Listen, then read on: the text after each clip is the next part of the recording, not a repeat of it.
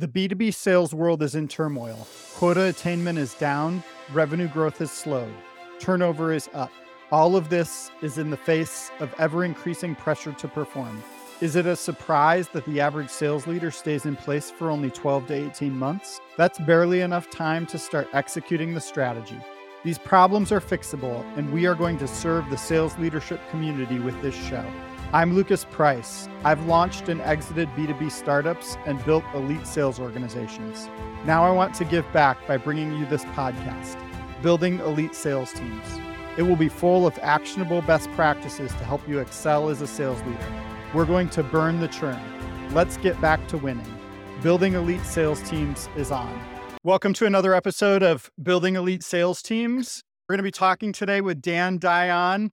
We're going to be talking about the importance of building a team of A players, how training needs to be part of every day, and how building a culture is celebrating the small wins and the big wins. Dan joined CarGurus when it was still operating out of a garage and was there during hypergrowth all the way to IPO. In 5 years, he went from an individual contributor to director of US acquisition. Dan's currently the VP of sales at ReviewWave, where he's grown the team from 10 to 40 people in 9 months. Dan, thanks for being here today. Of course. Happy to do it. It's been my life for the last 5 or 6 years in these different organizations. So excited to share my experiences, what I've learned over the last few years. Appreciate you having me. It's going to be fun. To start off, can you tell me, in your experience as a sales leader, what are some of the key points that have been most important to you in terms of how to build an elite team? I think a lot of people just go to the market and say, hey, I need 50 people this year. And you just start hiring everybody, which sounds great in theory, but if you don't know exactly what you're looking for, you're going to make some bad hires. And we've all done it. It's going to happen. And I say bad hires, like you fall in love with people on an interview and they come in and they're a different person, or you're strapped up against a number and you just got to start putting people in seats and you're forced into a bad decision. Trust me, take your time, build out your perfect A player and stick to it. Don't bend on who to bring in. Because you do that, you're going to make bad decisions. You're going to bring in people that maybe fill a seat to fill a quota, but aren't perfect. And you have that mindset of, I'll make it work. Don't do that. Find those A players, stick to your individual personality plans. Don't bend on that because you're going to end up, and I did it this year. We had to come out with a really hot hiring plan. I'm like, I got to start putting people in seats. And I think the first 6 people we brought in was like, nope. And we got to go back out again and go find 6 more people. So you just end up putting yourself behind when you break plan. That's some great advice. One of the things that I really believe in, and I'm curious to get your response to, is that when you're thinking about who that A player is or who that ideal customer profile is, oftentimes companies over-index on the specific experience they want from that person and under-index on the traits that are going to lead to success. You see so many roles out there that are posted looking for A+ colleges or A-level colleges, elite colleges, things like that. Already thinking about it incorrectly. I think the number one and number two things you got to look for, and this was the second part of what I want to talk about with this question, is personality, style, and culture fit. If you don't have that, you're already off to the wrong foot in terms of building the right sales team. I can tell you in previous roles, college is the last thing I looked at. Previous experience was third thing I looked at maybe. It's all about the people, the level of person and personality you bring in and the culture fit over anything else. You can teach sales to just about anybody. And we're doing it here at ReviewWave. We're bringing a lot of people in that are coming from different industries, coming from not from SaaS, coming from completely different walks of life. And we're teaching them what a high performing, high intensity sales organization is like. And we did the same at CarGurus too. Not every person is going to walk in the door is going to have a Warren Buffett type atmosphere or Warren Buffett type. You're not going to find those people. Stop looking for them. They'll come through, but it's not going to build you the right team. Find the best people for your role. One of the other for sales roles, like common profiles where they're looking for a specific experience instead of the trait, is they'll say, hey, I want the former college athlete. There's a lot of great things about former college athletes, including they have a track record of doing something at a high level, caring about being internally motivated. They care about it. It's usually not a career track for most college athletes. And so there are a lot of things about being a college athlete that you think, oh yeah, these are indications that they might be good at sales. It's better to think more broadly about it I want someone who has a history of high achievement, who can show me Mhm. they're intrinsically motivated. And it doesn't just need to come from college athletics. It could be from being great at the band or getting great grades in school. So you are Yep. looking for that history of excellence, and that internal motivation is important, but you don't want to get too specific on the places that that can come from. I love hiring ex-college athletes, ex-professional athletes. They have a different drive level. They have a different level of competition where they look at the scoreboard and they get upset when they're not number one. I want those people. But even more so to that point you just made, which is probably the most important thing, is someone's why. If someone doesn't have the right motivation for doing a very difficult sales job, and make no mistake, any sales job is a difficult job. You're under constant pressure, numbers, you have your managers breathing down you, trying to get to your numbers up, you're not hitting your call volumes, not hitting your email volumes, whatever it might be. Sales is tough no matter what capacity you're in. You got to have someone that has a very strong motivation. And for me, their why they do the job, why are they going to come in every day and grind out 150 phone calls to get those one yeses or two yeses a day? What's your motivation to do that? So professional and college athletes are fantastic because they have the ultimate competitive spirit, but the motivation of why you come in every day is even more important. We chatted before, your environment is a relatively transactional sale. So some of the advice that you give is, I think, relevant across lots of different sales disciplines, but maybe is helpful for people to understand in the context of the environment you're in right now. And this is definitely not enterprise sales. CarGurus and ReviewWave are very similar in that, where in ReviewWave, I'll talk about that first, where obviously, because that's the team I'm building right now, our sales cycle is anywhere between 1 and 3 days. And I mean that from cold call from the SDR to booking a demo to doing a follow-up, confirming the demo and closing the deal is between 1 and 3 days. I'm looking for specific people that can not only keep up with that high transactional atmosphere, but you have to have that next level. You have to have that next drive level to be able to come in every single day. We are a very phone heavy organization. We're calling small businesses all day long. My team will make between 4,000 to 6,000 phone calls in a day just doing our normal outreach. Like, you got to live that world. You got to be a part of that. And how we make it competitive is obviously we have a lot of games. We have a lot of fun during the day. Music's blasting all the time. We talked about different levels of success and celebrating that. So we have a restaurant bell for demos booked. We don't celebrate every connection. You get a demo booked, job is 30% of the way there. So we have a little restaurant bell. And actually, we've been booking so many demos recently. Anytime I go to a restaurant and hear the bell when the food's ready, I sit there and just start clapping because we've been booking so many demos. But we have that. Then we have a big cowbell for when deals get done. And then when someone hits their goal or when someone gets promoted, we have this, it's honestly like a 5-foot gong in the office that people go up on stage and ring it. So we celebrate all levels to just keep it getting fun and keep the energy going.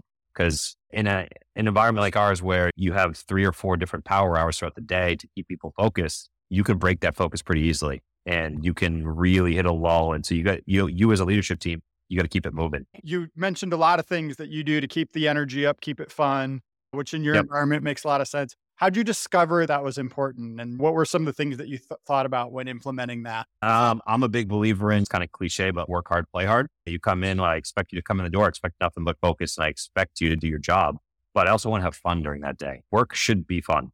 That's what we do. You don't want to go to an environment where it's not fun. Like, you walk in, it's gray walls, no music. They block off the doors. They block off the windows, like an old school call farm. That's not fun. So you want people to come back every day and really want to come to the office every day to do the job.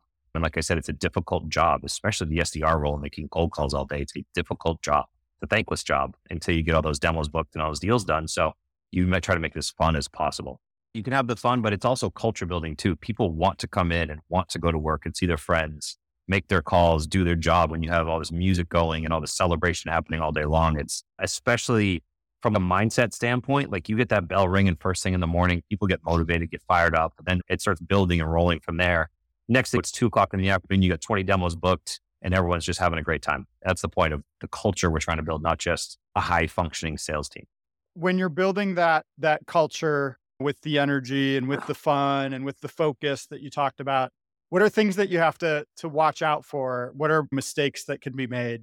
When you become too much of a bud and not much of a boss, you still have to hit your numbers. You still have to hold everybody accountable. You can really go down this slippery slope where, no, don't worry, we'll get them tomorrow. No, you have to go in and you have your fun, you build your culture, but you still have to demand for production, performance, and hold everyone accountable to their job, or else you lose the team. And you lose the team is you can lose respect as a leader pretty quickly if you just become that fun boss that doesn't hold anybody accountable.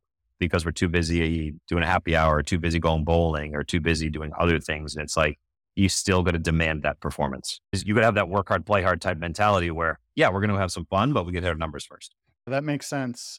Tell me about how you think of training and keeping the saw sharpened, so to speak. I love that question because sales has such a bad rap when it comes to training where people like, here's your desk, here's your phone, good luck.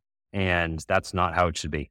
If you want to have the most successful teams, you have to dedicate the time to train people the way you want them operating on the phones, the way you want them conducting business. You have to spend the time. I just bought a piece of software that could not be more excited about. It's live battle cards to actually help people with some of the very nuanced technical aspects of the industry that we sell into. Yeah. That's the hardest thing. So I'm looking to solve that.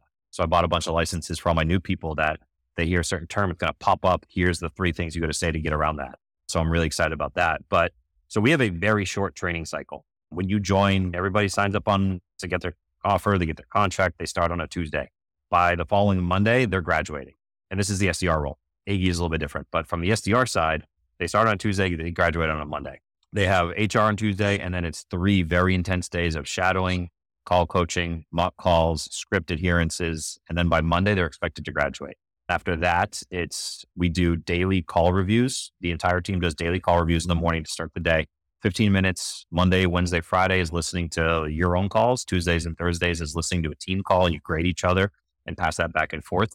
We have a call review Slack channel where people can drop in calls and ask for constant help. All the managers are in there. All the leaders are in there. All the leaders do 4 hours of isolated call coaching every single day, as well as Tuesdays and Thursdays, we have very specific team-wide training throughout our training calendar that we do from a training standpoint. But from new hires, they have those first 4 days, and then they have a full week of an hour and a half to 2 hours daily boot camp with myself, where it's really going over asking the right pain questions, doing script training, as well as product overview and things like that. I call it listen, learn, and then practice. It's about 30 minutes of me going up and talking. And then we always do some call coaching in that. We always listen to calls, what to do, what not to do. And then we always practice. So training never stops. You mentioned scripts a few times. How strictly do you expect an SDR to adhere to the script? How much do they get to insert their own personality into it? Yeah. And does that change over time? I'm rewriting them right now, actually, but I have a symbol. So it's like an S shape and then an arrow through it. And that's the script. You expect the script to go linear exactly how I've written it out, but it always goes this way. It's the only part of the script I really need to learn by word is the opening, because the first 10 seconds of that cold call is the most important time. Not one call out of the 6,000 we make every single day is going to follow that script. And we teach that every single day. So I need you to nail the opening and then know the rest of it so you can pivot and you can go with the conversation depending on how it goes. But if you teach your team to just read off a script and learn that script, that's what it's going to sound like.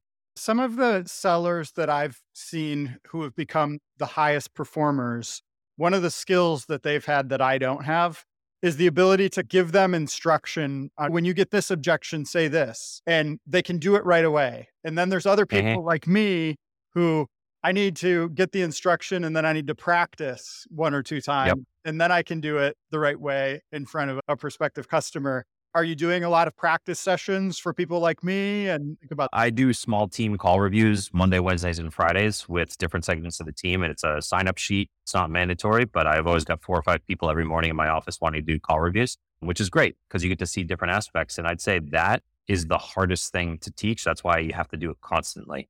Great example. And it's really hard for the new people to understand where they're getting told that first no, and they ask a few more questions and then they're still getting that no. Okay, cool. Call you tomorrow. See ya. You got to know the hardest part is, okay, cool. Sounds like you're running a great practice.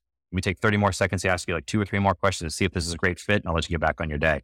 Like you got to have that. I keep saying that extra gear, extra drive. Like you got to know when to ask those 4th, 5th, 6th layers of questions and get past those 2nd and 3rd no to try to find the yes, to get them to realize, yes, I got to solve that problem. Thank you for keep asking me questions. That's the hardest thing to teach because there's just getting comfortable on the phones or just getting comfortable with these conversations. So it takes that constant training and review to get them there. When you think about training and the way that you've described your training program to us, are there things that happened in your career that helped you understand both the importance of it and how you implemented it? Or where did these things come from? I've always been more of a coaching type leader. I'm a certified coach in Olympic weightlifting and I coached for 3 years. So it's like There's part of me in there and then part of me from experience. I can go all the way back to my very first sales job, which actually made me realize I don't want to be in sales because coaching was one day of just product overview. And then you walk in, they give you your call sheet and your sign-in sheet, and that's your day. You go in and here's the 100 calls you got to make today, punch in, punch out, get out the door. I don't even know what I'm doing yet. And then even at CarGurus, my training, and granted, this is when we were 40 people, so totally different training.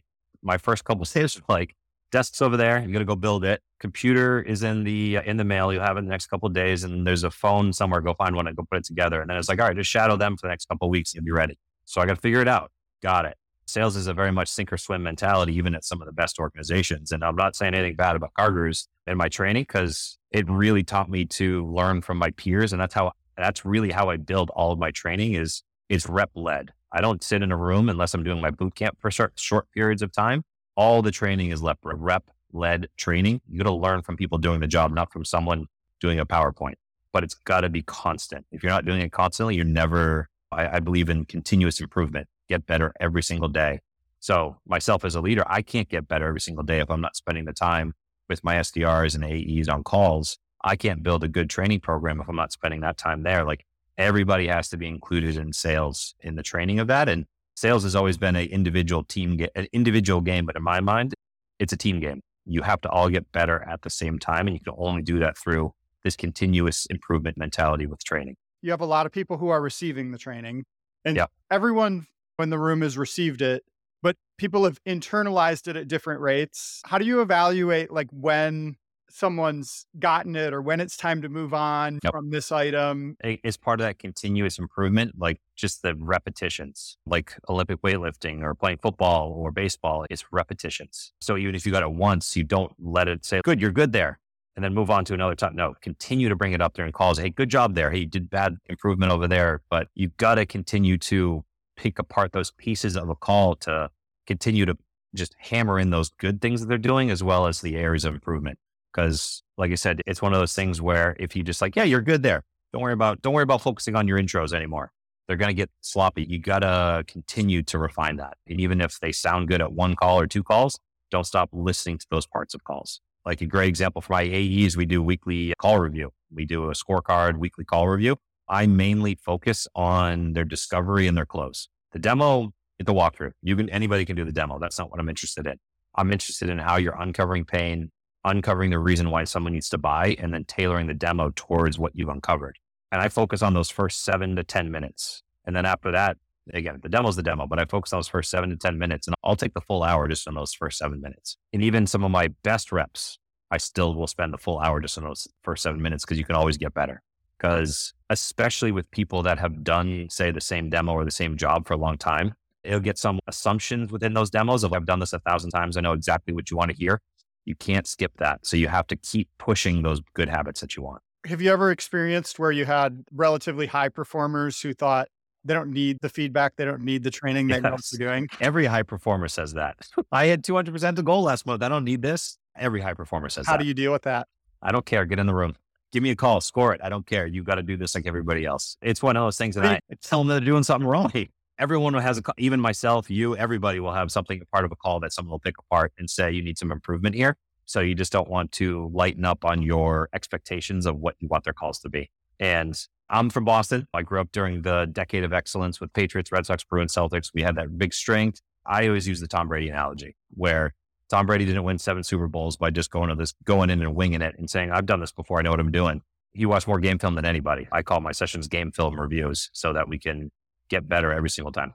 There's a quote from some coach. I don't remember which coach it was, but I think the quote is, if you shoot for perfection, you just might hit excellence. Yep. I like that. I like the Bruce Lee one where I fear the man that's made the same kick 1,000 times versus the man that's made 1,000 kicks one time. So I want to make sure not only are we practicing the good behaviors, but we're perfecting them every single time. So we've talked about making sure you're hiring your ideal candidate profile, finding the right traits. We've talked about training and celebrating the wins and building the culture. Are there any other key pillars that we should talk about today? I really stress, especially building a sales team, not focusing on previous experience or not focusing on high education, not focusing on like this person went to Harvard and then Salesforce. Who cares? If they were bottom of the class at Harvard and bottom 10% at Salesforce, that's not a high rep. That's not a good rep. Why would you hire them? What are the things that are really important to find on your ideal candidate profile? I can't answer that question for everybody. It's going to be dependent on your organization. But for me, especially on the SDR team, and that's where I'll stay right now, is focusing on, can they hold a conversation? Are they a good culture fit? Can I teach them? Are they coachable? I focus more on culture, personality, and coachability versus your previous experience. I just asked this to my team yesterday because this is my first year in seat here, and this is my first November. November is the worst month in my mind outside of August because people start logging off on November 15th because they got to get on a flight to go to wherever for Thanksgiving so they can beat the high plane ticket prices. So month ends on the 15th. You got to be done. So I asked my team, by show of hands, whose time is this? Whose first November sales month is this? I think out of the 40 people, I think 20 something people raise their hand. Almost half my team comes from different walks of life, and we're not only finding success in there, but growing the company exponentially because we're finding the right people. And that's the most important thing I can tell you. I can tell you, especially from like my CarGurus days where 30% of my sales team was people that were on a dealership floor. So I have about 20% of my team that came from within the industry as well. The relation there and the story they can tell, listen, I was on your side. Now I'm on this side. And I totally understand why you need this. You can't teach that. You can tell them some things to say, but you cannot teach that level of familiarity with the other side that does the job that really needs the tech that you're trying to sell.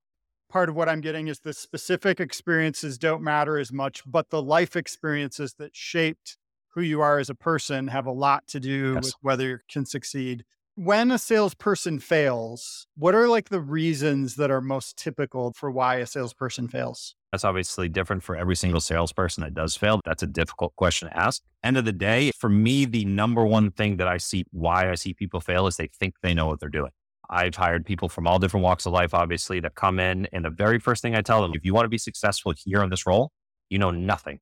Come in here, be a sponge on about everybody around you, ask questions, come in like it's your very first day out of college. You have absolutely no idea what you're doing. You'll be fine if you do that. If you come in and think you know exactly how this team works or exactly how this company works or exactly how this sale is going to operate because you have some experience in sales or some experience in that industry, you're going to be in for a rough ride.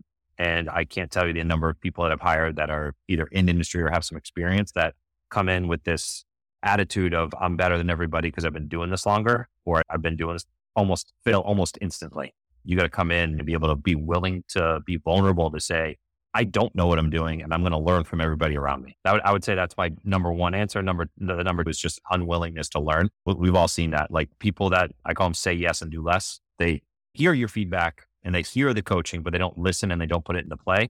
And they just are comfortable accepting a no, saying I did my job getting to my call volume or I did my job getting to my connection volume, but there's no substance to it because they didn't take the coaching seriously. They end up burning out faster than most. Yeah. Dan shared a lot of wisdom with us today. I appreciate you taking the time. And where can people find you online? Mainly on LinkedIn. Hit me up on LinkedIn. It's just Dan Dione, D-I-O-N-E.